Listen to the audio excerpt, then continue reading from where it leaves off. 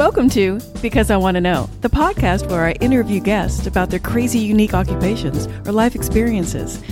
I'm your host, Leslie Fear. So let's get into it, shall we?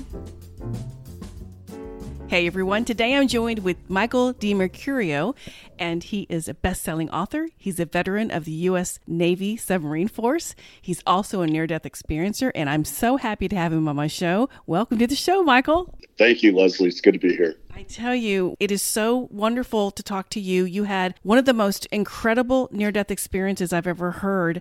And I found you on the Jeff Mara show. I got to give him some credit.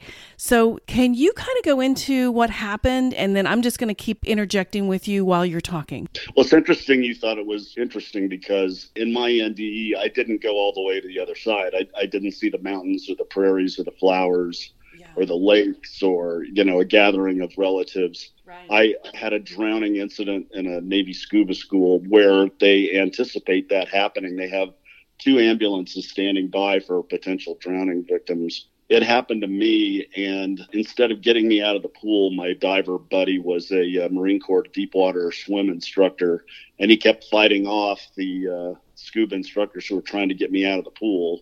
And he was insisting that he was going to give me underwater CPR, and he had his regulator in my mouth trying to bring me back. And this went on for a long time while they were trying to fight the guy. And he was a physical phenomenon. So, they were having a crisis down there because they thought they were going to lose me because this guy just would not give up. I was witnessing this from about 10 feet away. Oh, wow. And at first, I was very interested in what was going on. I mean, seeing yourself starting to die is kind of an interesting thing at first. Oh, I'm sure. But believe it or not, I got bored of it after a couple of minutes. And I described dying as very much like leaving a hotel room. You look around and make sure you didn't leave anything behind. And by the time the door shuts behind you, you never really think about it again. It was just a vehicle to get you from point A to point B. It's not you. Right. So my attention was drawn to what looked like a 30-foot wide horn of plenty. It was black. It was made up of what seemed like thunderclouds, little puffy cotton balls, but they were black, but they were lighting up from the inside with lightning, kind of like if you've ever flown over a thunderstorm. Right. You see something like that. Well, I tell you, it's funny because I remember when you were talking on Jeff's podcast, you said, I was thinking, why aren't they helping him get to, the surface? And you said, hey, they'd flunk if anybody had to, first of all, have their air pulled out of them like he was doing for you, or they came to the surface. So was that one reason why he kept you underwater? Well, one reason was if you had to go to the surface of the pool to take a breath, you flunked a class that you just invested 4 weeks of 13-mile runs and combat dives and all kinds of stuff. He was dedicated. To get there. Yeah. Right. So it was a point of pride to the guy that he was not going to lose me, even though I was being a slug. Yeah. So you saw this kind of like thundercloudy kind of tunnel. So what happened after that? Well, I was pulled into it, and it really felt like I was completely stationary, and the tunnel was moving around me. If you've ever been on an electric train where it starts off and it's really, really smooth, and it looks like the scenery is just starting itself to move itself, and you're stationary. It felt like that. So I was gliding through this circular tunnel full of these thunderclouds for a long time. And by long, I mean, it seemed like it was 40 minutes or longer. Wow. And the end of the tunnel where the pool was had disappeared. It had gone around a bend. So there was really no light coming from where I started. So I'm just existing in this tunnel that by, my eyes seemed to extend infinitely in both directions. Wow. But you weren't afraid. That was another thing. You said you kind of had this sense of calm, like, you weren't freaking out. You kind of were, it was interesting to watch your body, somebody trying to revive it, but then you kind of lost interest, went further into the tunnel.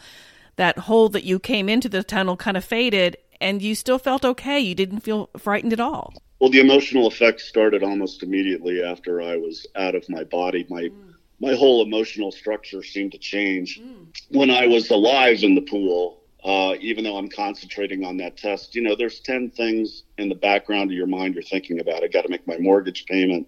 I've got to make the car payment. I'm doing something on Saturday. I forgot to call my parents last weekend. Right. Yeah. And as soon as I was out of my body, that whole to-do list just dissolved. It vanished like it had never been there.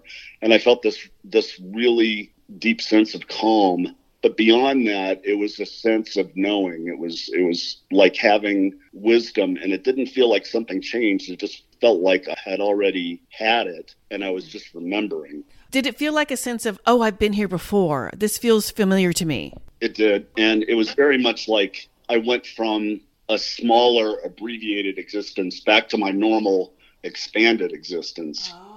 It's hard to describe, but if you've ever woken up with your face on the wooden floor from a night of carousing, yeah. Right. First open your eyes. You're not fully yourself. You're not fully conscious. You're only thinking about getting a glass of water, going to the bathroom, and how bad you feel. You're a fraction of yourself.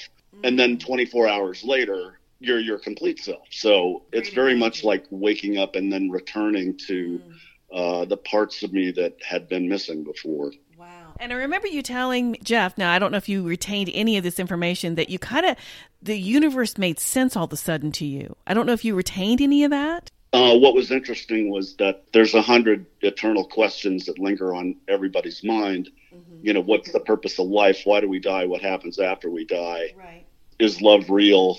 Things like that. Mm-hmm. All those questions were so answered that I didn't even need to think about the questions. I just knew all that already. Wow. So was it more of a feeling and a knowledge through the feeling as opposed to, well, this is the answer for that and this is the answer? It wasn't like chronological, just all of a sudden the flood of knowledge maybe, right? Right, but it felt like old knowledge rather than new. When you learn something new and you're entranced with it, it's kind of almost like a mental toy. You're interested in it, you're playing around with it, you're looking it over.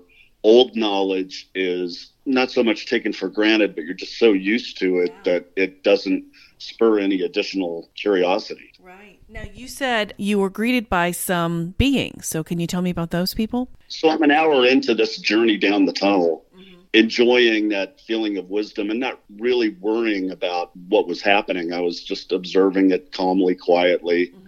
Eventually, the movement stopped, and I came to a part of the tunnel that maybe was a little bit wider than where I'd been, but not that much. Mm-hmm. And I started to sense a conversation on the other side of the tunnel wall, and I didn't understand what the conversation was or what the words were. It wasn't language. It was more directed thoughts.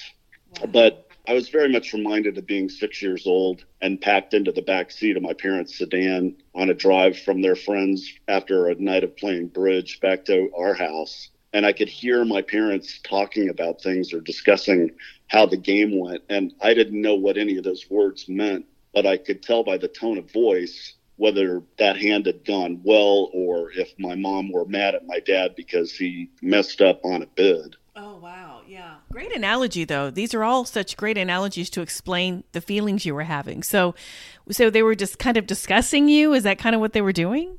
Well, and just like in the back seat of that sedan, the voices would change if they were talking about me. Right. And I became sensitive to that as a child. And so I became sensitive to it here because that was the whole discussion. I was the subject of a debate. And as time went on, I started to understand the gist of the conversation. I could make out maybe 7 individual voices. One of them was very deep and commanding and dominant and a very male spirit. The other half dozen were more nurturing, feminine, loving, more sweet, softer spoken spirits. And they were trying to convince the one dominant one that I needed to leave behind life and go to the other end of the tunnel to what they called the world. And I was initially confused by that because I thought that I just in the world? Yeah, if that's not the world, well, what was it? Yeah.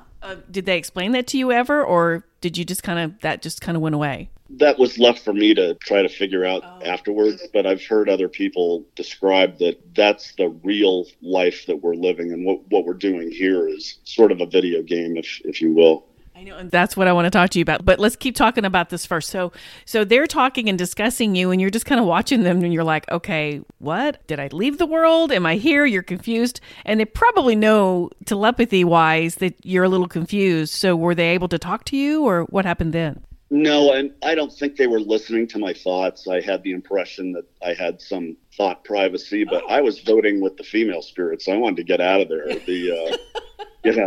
The life on Earth, it's very difficult existence no matter who you are. Right. And I was tired from it, and I wanted to go to this real world where I sensed there were some, magnificent things waiting for me. Yeah. But this dominating spirit said that it was a matter of courage, and that I needed to find what courage I was given for this life and proceed on. And then the female spirits were saying, no, it's going to be too hard a life. It's going to be very crushing for them.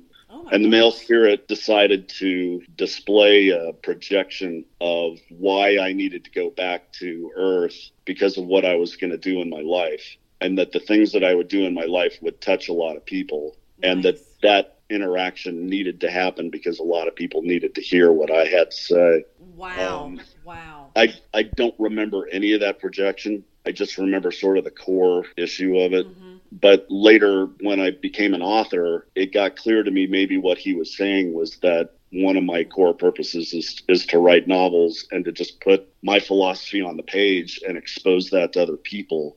And by doing that, I can teach people or advance them in their spiritual growth. Wow. Okay, so you have those kinds of things in your books then, right? I do. In fact, the latest one, Dark Transit, has entire sections devoted to philosophy. Nice. The action is interrupted right before a battle where everybody's waiting for the word to go out an airlock, and they're just sitting there and they're, shooting the bull about what does life really mean, and is this a simulation? Wow. Okay, and that's where I want to go. Okay, well, so you're there. So do you come right back? How does that happen? Well, after this little movie that the dominating spirit displayed, the female spirits decided that they were in agreement with him, and I heard the thought, agreed, and then I started blasting back through the tunnel in the direction I came at what seemed supersonic speed. It took about 3 seconds to get back to the pool. Oh, wow. I'm 10 feet away from my body watching the instructors fighting with this dive buddy of mine, and all of a sudden I'm slammed into my body, and I open my eyes, and this Marine is purple from lack of air. I pulled out my regulator, which was his regulator. He'd given it to me. I put it in his mouth so that he could recover. And I watched as all the instructors saw that I was back, and they backed off again. But I could tell that they were really, really scared. All they were thinking about was that they were going to get court-martialed for this whole thing, and it was a death that shouldn't have happened. Yeah. Well, and the good thing is you did come back. So you're there trying to help him, even though you're the one that ended up dying. And you guys have a term for this in your little Navy group. What is it called? Well, so many people had drowned during these exercises and been revived that their term for it was seeing God. So they made me stand on the pool deck looking into the middle distance. They're shining flashlights in my eyes. They're taking my pulse. They're trying to see if I'm brain damaged. They were asking me questions. What year is it? Who's the president? Right. At one point, the guy backed up and said, "Did you see God?" And I briefly described what happened, and it really frightened the man. I don't know why. I did not think it was frightening, but he thought that was very different from any experience he'd heard before. Right. Yeah. And he thought that there was something wrong in my life that I needed to change. Yeah, it's perfectly fine if you have a near death and you see God, but if you have a group of people telling you, no, you need to change the world and tell people what's going on, and this is a great place, and you have things to look forward to, that's not good. I don't understand how that's not good. He thought it was like me being sent to a celestial principal's office. So I better straighten out and fly right. And Michael, I know that on Jeff Mara's podcast, you said that you were kind of religious before all this happened. So how did that affect your spirituality? I was deeply religious before all this happened. After this experience, I realized that what religion expressed and what was real for me were two different things. Mm-hmm. I've read that some people who are devout really do see confirmation of my beliefs, but for me, it was not like that. Right. So I realized that there's more to this than, the dogma of organized religion can really cope with. Right. So for me, I was not religious anymore. I was more spiritual, right, but less religious. And I understand that because I'm kind of the same way. I'm all about God, and I believe that Jesus walked the earth. But as far as religion and organized religion, they all think theirs is right and everybody else is wrong. So I may leave this out. But and you have to be careful with that because, you're going to offend people and some people are going to agree with you. So you just try to stay away from it. But it did affect you. So I wanted to talk about that a little bit. Now, before we started recording, I asked you, did you gain abilities? And you said, yeah, let's talk about that. So tell me about that. I had never been very good at reading people before. People were a complete closed book mystery to me. Mm-hmm. After that, I became much more sensitive to what people were thinking and feeling. Oh, wow. Without having to talk it through. And particularly in one-on-one conversations, mm-hmm. where there's nothing but a table, a couple of beers, and the other person. Right. And my example is I was on a first date with a woman who I didn't know anything about, except we traded a couple of messages. And she sat down across the table from me, and we'd ordered drinks, and the drinks came. And I saw this dark shape behind her. And I said aloud to her, "There's something wrong about you and your father." Oh, my gosh. And it came out of my mouth without me consciously thinking about it. It's one of those things that feels alien. And her jaw dropped, and she looked at me and said, "Why did you say it like that? You know, what are you thinking?" And I just repeated, I said, "There's something wrong about you and your father." Mm. And she started crying when she recovered a little bit. She told me the story that she had been raped by her father from when she was 11 until she left the house to get out of there. She walked away from some scholarships just to enlist in the Coast Guard. Oh, my gosh. She said to me, "My mother doesn't know. My sister doesn't know. My ex-husband doesn't know. How do you know?" Wow. And what did you say? I mean, did you tell her about your near death, or did you just say, "I don't know, it was how do you explain that away?" I don't remember what I told her. Yeah. I do remember that she had confessed to me that every relationship she had would get to the point that the guy would tell her that he was in love with her, and then she'd go to the bathroom and vomit and then terminate the relationship. And I said, "That's because all the time you were dealing with your father, he was telling you he loved you. So when you hear those words, you're brought right back to them." So I said, if you want to try something, your next relationship that's significant to you, tell the guy all that happened and ask him never to say the words "I love you." Just tell him to show it. She was married a year later. Oh, wow. And I met her and her husband, and she thanked me for the advice and said that it led to her getting in a new chapter in her life. Wow. Now, let me ask you this. That's amazing, by the way. Do you think that was your higher self, complete self, whatever, on the other side, kind of channeling you and saying, "Hey, maybe you should tell her this"? I mean, you already didn't realize you said those words to her. All of a sudden, it just kind of came out. Do you think you got a little help from the other side doing that? Well, it sure wasn't me. I do know that. Right. So whether it was God or my complete self, I really can't testify. Yeah, yeah. I do think we get messages from, like I said, Source, God, or, the guides or angels, whoever are around us. Everybody has their own belief system on those kinds of things. But, you certainly, somebody was helping you and somebody had your back. And you know what? You helped her. And maybe that's another reason you came. It may have been just that purpose right there. It may have just been for you to save her situation. And then there's a lot of unexplained things that tend to happen. And I don't know if they happen to everybody or just to me, but I was in my muscle car, blasting through a 2-lane blacktop in Vermont. Wow. And as I was coming around a blind curve, the thought just occurred in my head about a deer in the road. I saw it, and I hit the brakes as I was coming around the curve, and there it was. Wow. See, there you go. There's a little bit of that psychic ability, just a tiny bit of the future. There's the deer, right? Yeah.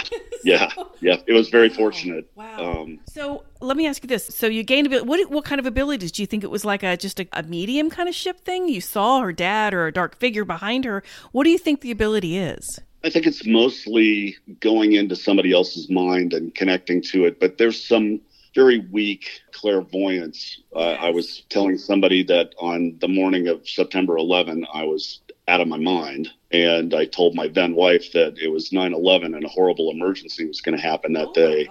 And she told me to stay home. And I said, I can't call in sick back in the day when you showed up in the office 5 days a week in a suit and tie. Right, yeah.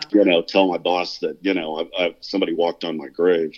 No, were you in New York at the time? Well, I worked in North Jersey, so not too far, but not in the city itself. And that was what I told my then wife, that, whatever's going to happen is not going to get to me out in the countryside. So don't worry about it. Well, there's your prediction. I mean, wow. And that might even be something else. I don't know if you've been able to predict some of the things that's gone on lately, or is it just kind of come and go? How does that work? Not really. I've been surprised by a lot of things. So,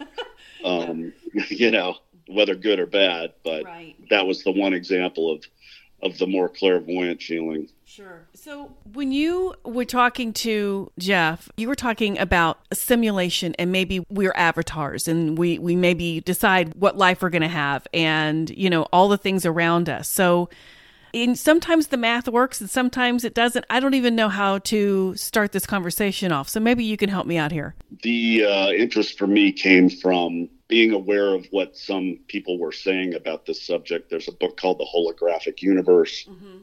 There's a lot of information floating around out there on YouTube. I think that the one thing that convinced me more than anything else was what quantum scientists were discovering. Mm-hmm. And in their testing of the fabric of reality, they keep finding that reality is not as real as you might think it is. It is very subjective, and it can be two things at once or neither. Mm-hmm. They even speak about reality is rendered to the observer. So if there's no observer, there's no universe there. But if you look at it, it gets rendered and it becomes manifest. Right. So video gamers describe this. They'll be in a video game, say they're playing a war game, mm-hmm. and they'll see a cabin or a house, and they'll open the door, and it'll take a second for the computer to realize they're going in and, I better render the inside now. Right. So the computer then, makes all the images that correspond to being inside that house. And that quantum physicists think that a lot of the same thing is going on in our reality.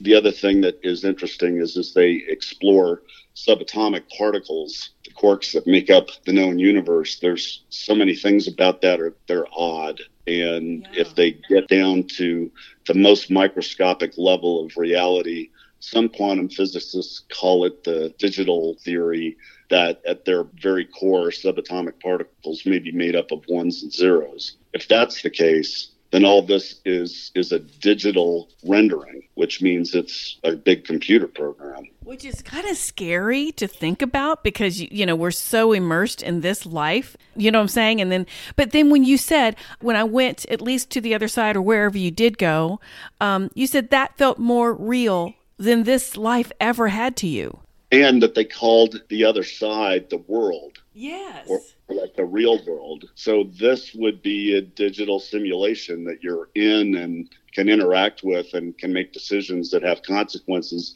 and you feel those consequences. Right. So emotionally it's real, but if you touch it and grab it, you're grabbing a rendering. I think you made something similar to when you're playing a game all day, you're immersed and you're doing this for however many hours, then you feel like, okay, I'm hungry, I'm going to stop, I'm going to go eat or whatever, you go outside, and all of a sudden you're in the real world, and that was just a game. It's kind of like that, right? Exactly. I describe it as if you're in a dark movie theater in the summertime, mm-hmm. and you're watching the movie and you're all immersed in it, and then when it ends, you walk out into the bright sunshine, it's a little disorienting. Yeah, it really is. That's fascinating to me. So, and I think you said something about Elon Musk said something like this too, right? Elon does believe that what we're living in is a simulation. And it comes from some mathematical calculations about probabilities of the base universe creating a simulation. And in that simulation, those people creating a simulation, and on and on and on. You could have 1,000 sublevels.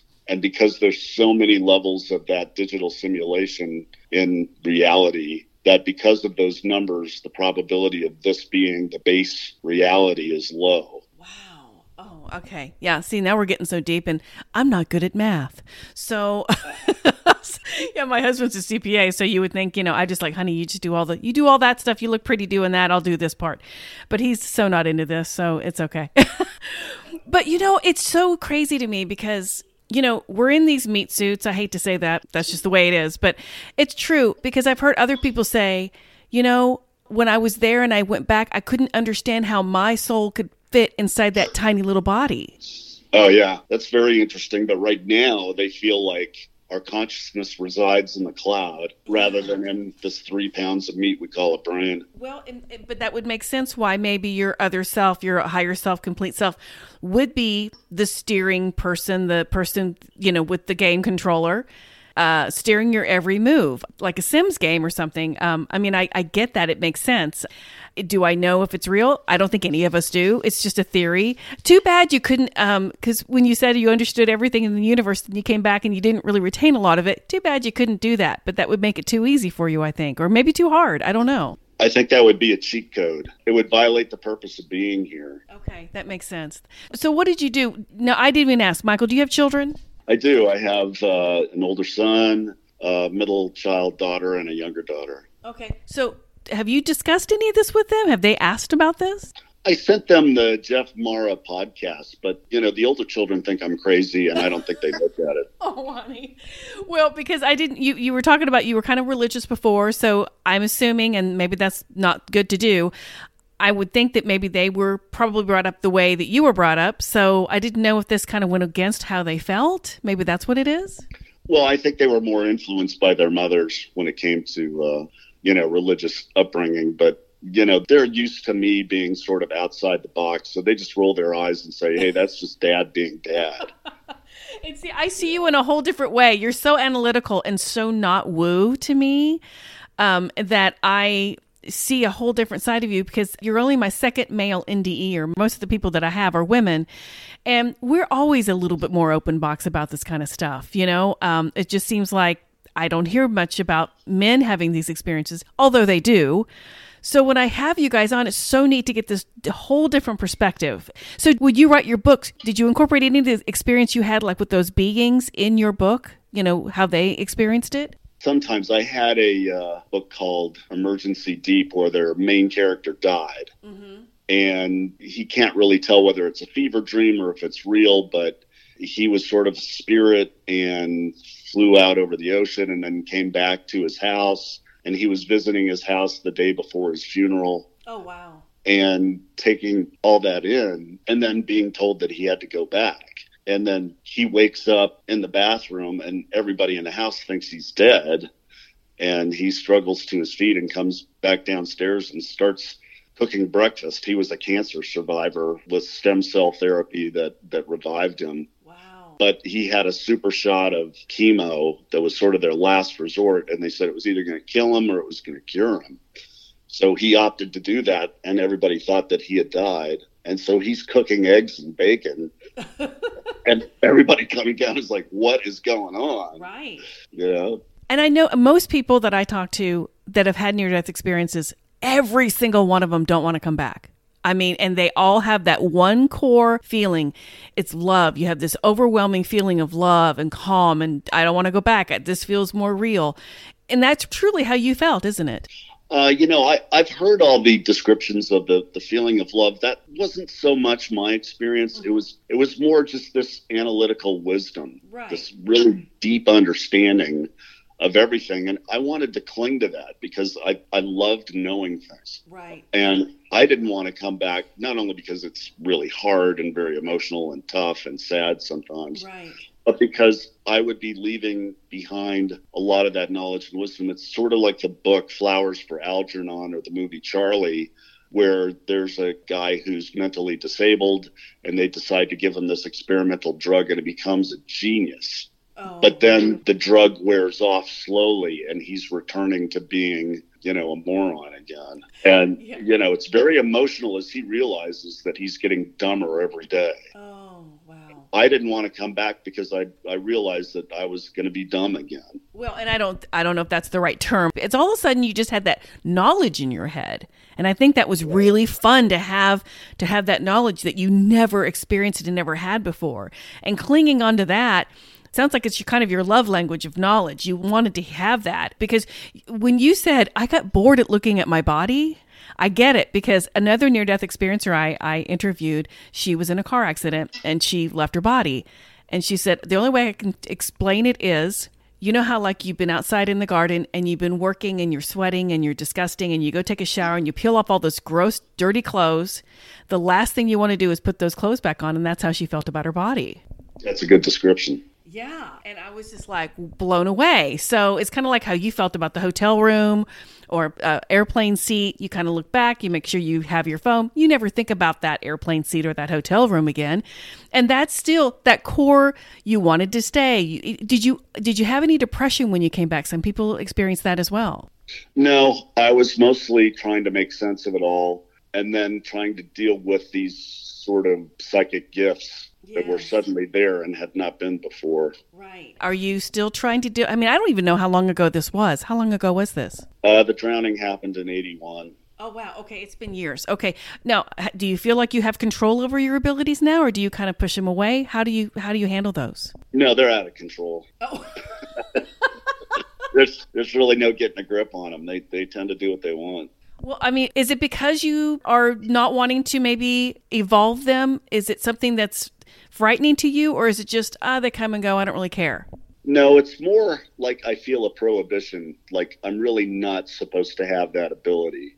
And if I mess around with it too much, somebody will wake up and realize, hey, he brought back something he wasn't supposed to have. Let's take it away from him. Oh, I don't think that's the case, though. I really don't. Most people that come back, I don't know if you know this, you might know this because you know a lot about NDEs, probably way more than me. Most people who had abilities before come back stronger with abilities, and most people that come back gain them. And I don't think that was an accident, Michael. Well, and remember that in my experience here, I keep going back to that I'm supposed to experience mortal life on Earth with all its ups and downs and, a lot of downs. And that I'm really, if I use the cheat code too much, then I haven't really won. Right. Well, but I think you're limiting yourself in that, because I think if you just evolved your abilities, I think it could really help you. You've already channeled 11 books using your abilities. I mean, you're like, I don't even know where this stuff came from.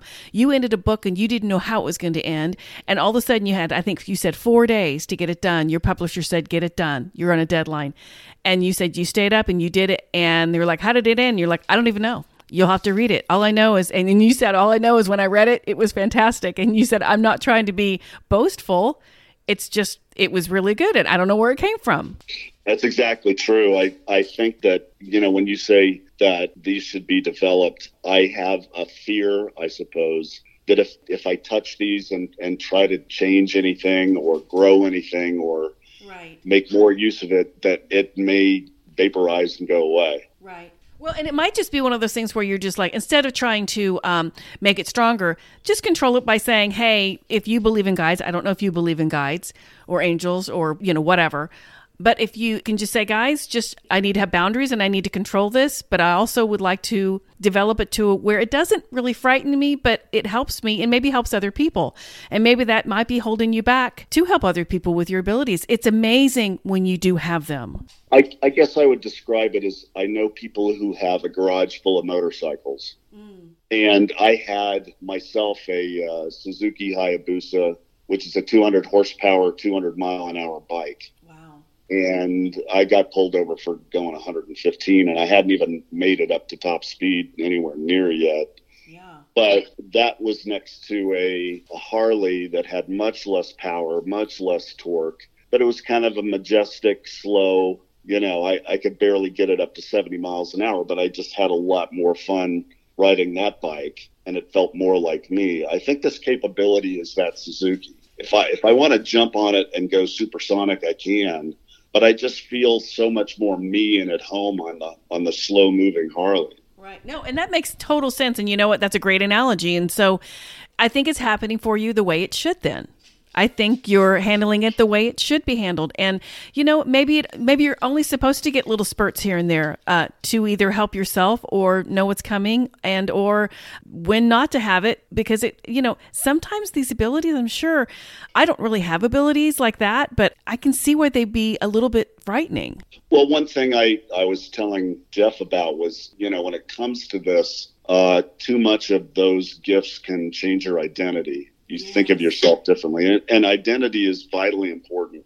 We spoke about if in 20 years in the future, if we're all linked mentally to the internet, do we become the Borg? And I told him, I don't think so, because I think identity is vitally spiritually important. Absolutely. We all want to remain individuals. And I think that those gifts, those powers toy somewhat with identity.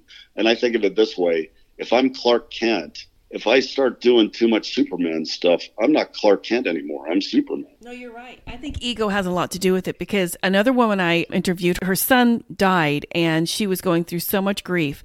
She was a nurse. She was scientific. She did not believe in any of this stuff.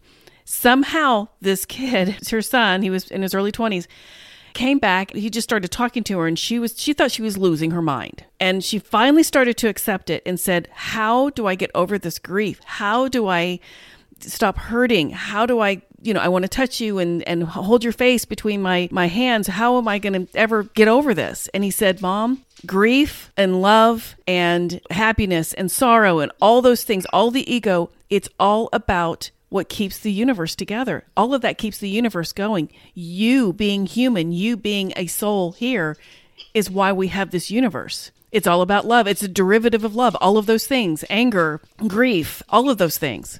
Jeff touched on something about, do you charter your life or write it out in advance? And when I look at incidents like what happened to that woman losing her son young, I ask myself, is that something that was written in advance? And maybe experiencing that grief was important. It was one of the reasons that she incarnated. Right. Because that's the thing. I mean, that may be why, if this is true, and if we decide our family, our soul families, or we decide what kind of life, and if we're going to be white or black or Indian or whatever you are, right?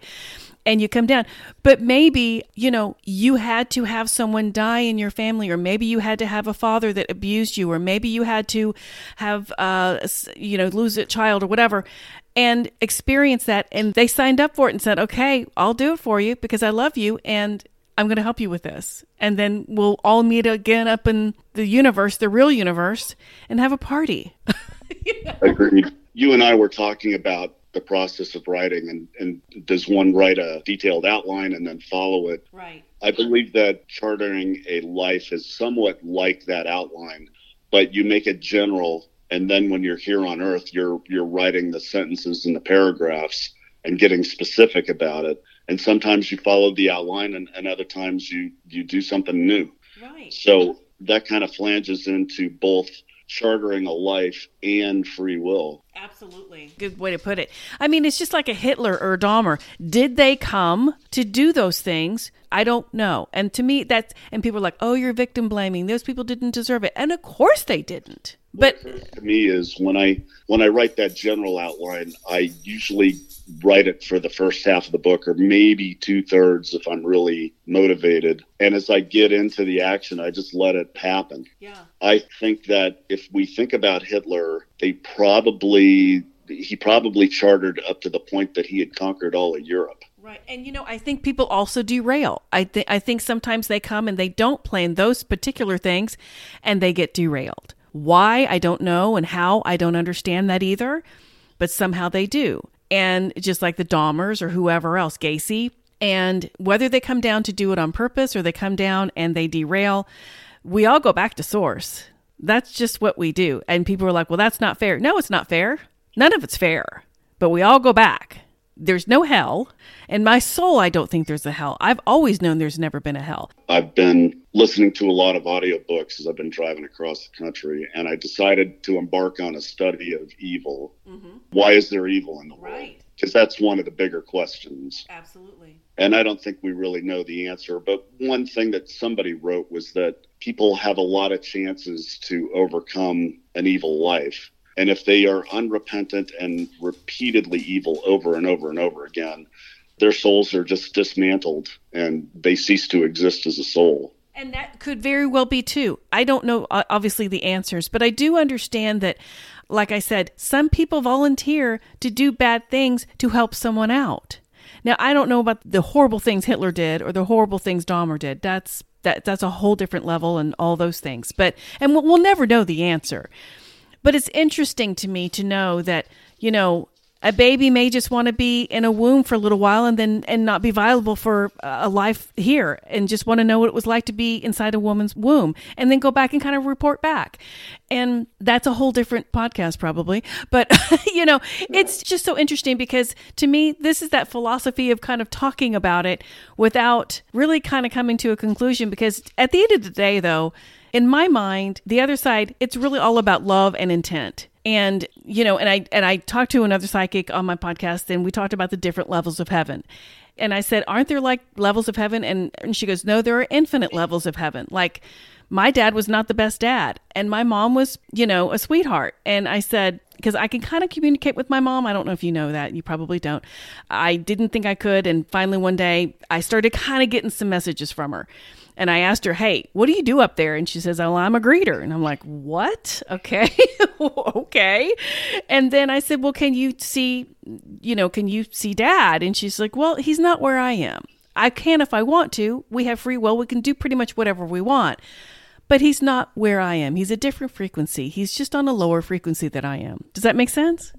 That makes sense. I'd layer in over and above the love, the concept of meaning. And as an illustration of that, I think about when I was in a hospital for kids who had cancer. My son had a tumor, and they were worried that it was life-threatening. And for about a week, I was hanging out in the children's ward where all these poor kids who had leukemia had no hair, and a lot of them had very low probability of survival. Right. And I just noticed that these kids seem so much more soulful than your normal 5-year-old or 7-year-old. There was something very special about these individuals, even the ones, and probably more especially the ones that were going to die. Yes. And I got this deep sense of meaning from them, like they were here they had a purpose, they had a mission, and they knew it was going to be short, but that was their thing. And yet the mission was to have a short life, see what it felt like, all the things, and then report back.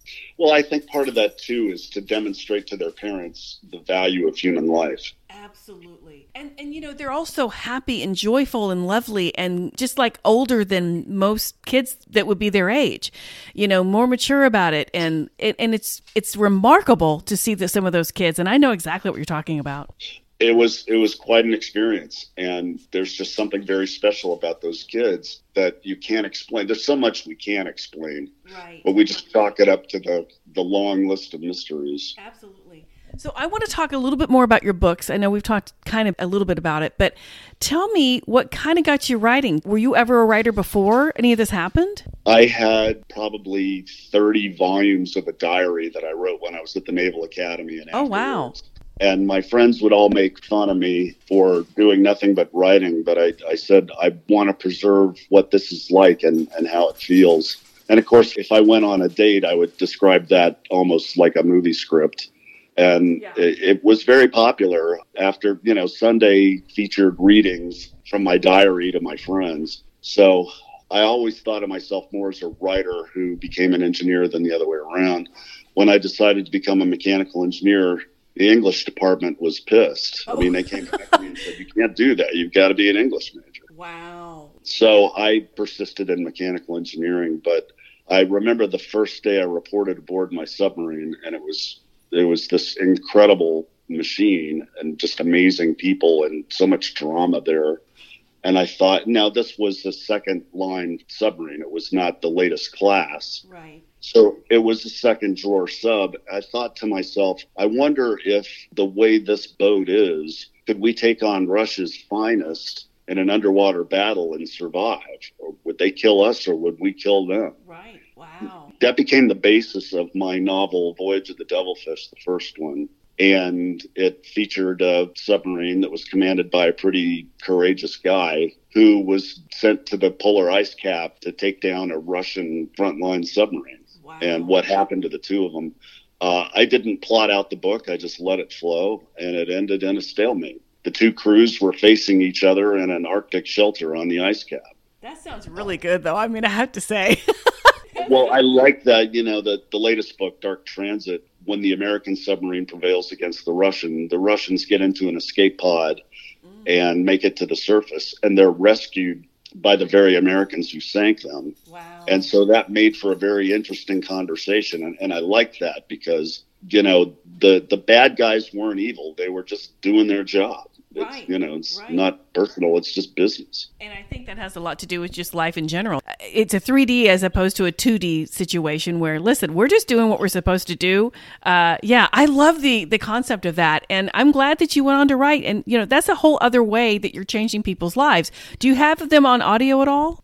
They're all on audiobooks, yes. Very nice. That's a hard thing. I have not done any audio for my books just because that's a whole other way and process, and I just haven't had the time to do it or taken the time to do it, to be honest with you. Well, I have a narrator named Joseph Courtmanch who narrates all mine, and he's very good. Wow. So I'll put you in touch with them. Yeah. Thanks. But no, you have been so fascinating, and I love your story. And I tell you, when I heard you on Jeff Mara's podcast, I was like, I got to have him on, because your perspective and what happened to you, like I said, is so much different than a lot of the stories I hear, because there is a core, even in yours, that you didn't want to come back and all that. But I don't think you went as far maybe as some of the other people, you know? That's right. Michael, you've been fantastic, and I'm going to put all of your information on my show notes. And if any of my listeners want to buy one of your books or all of them, all they have to do is one click, and they can enjoy all the books you have. I think you have 11. That's amazing. Yes, very definitely. Well, thank you, Leslie, for having me. I enjoyed it. Well, I love providing because I want to know at no cost. So if you like what you heard, please leave me a 5-star review, or you can just buy me a cup of coffee. It's kind of like a Patreon, but you don't have a monthly subscription, and you can give whatever you feel led to give.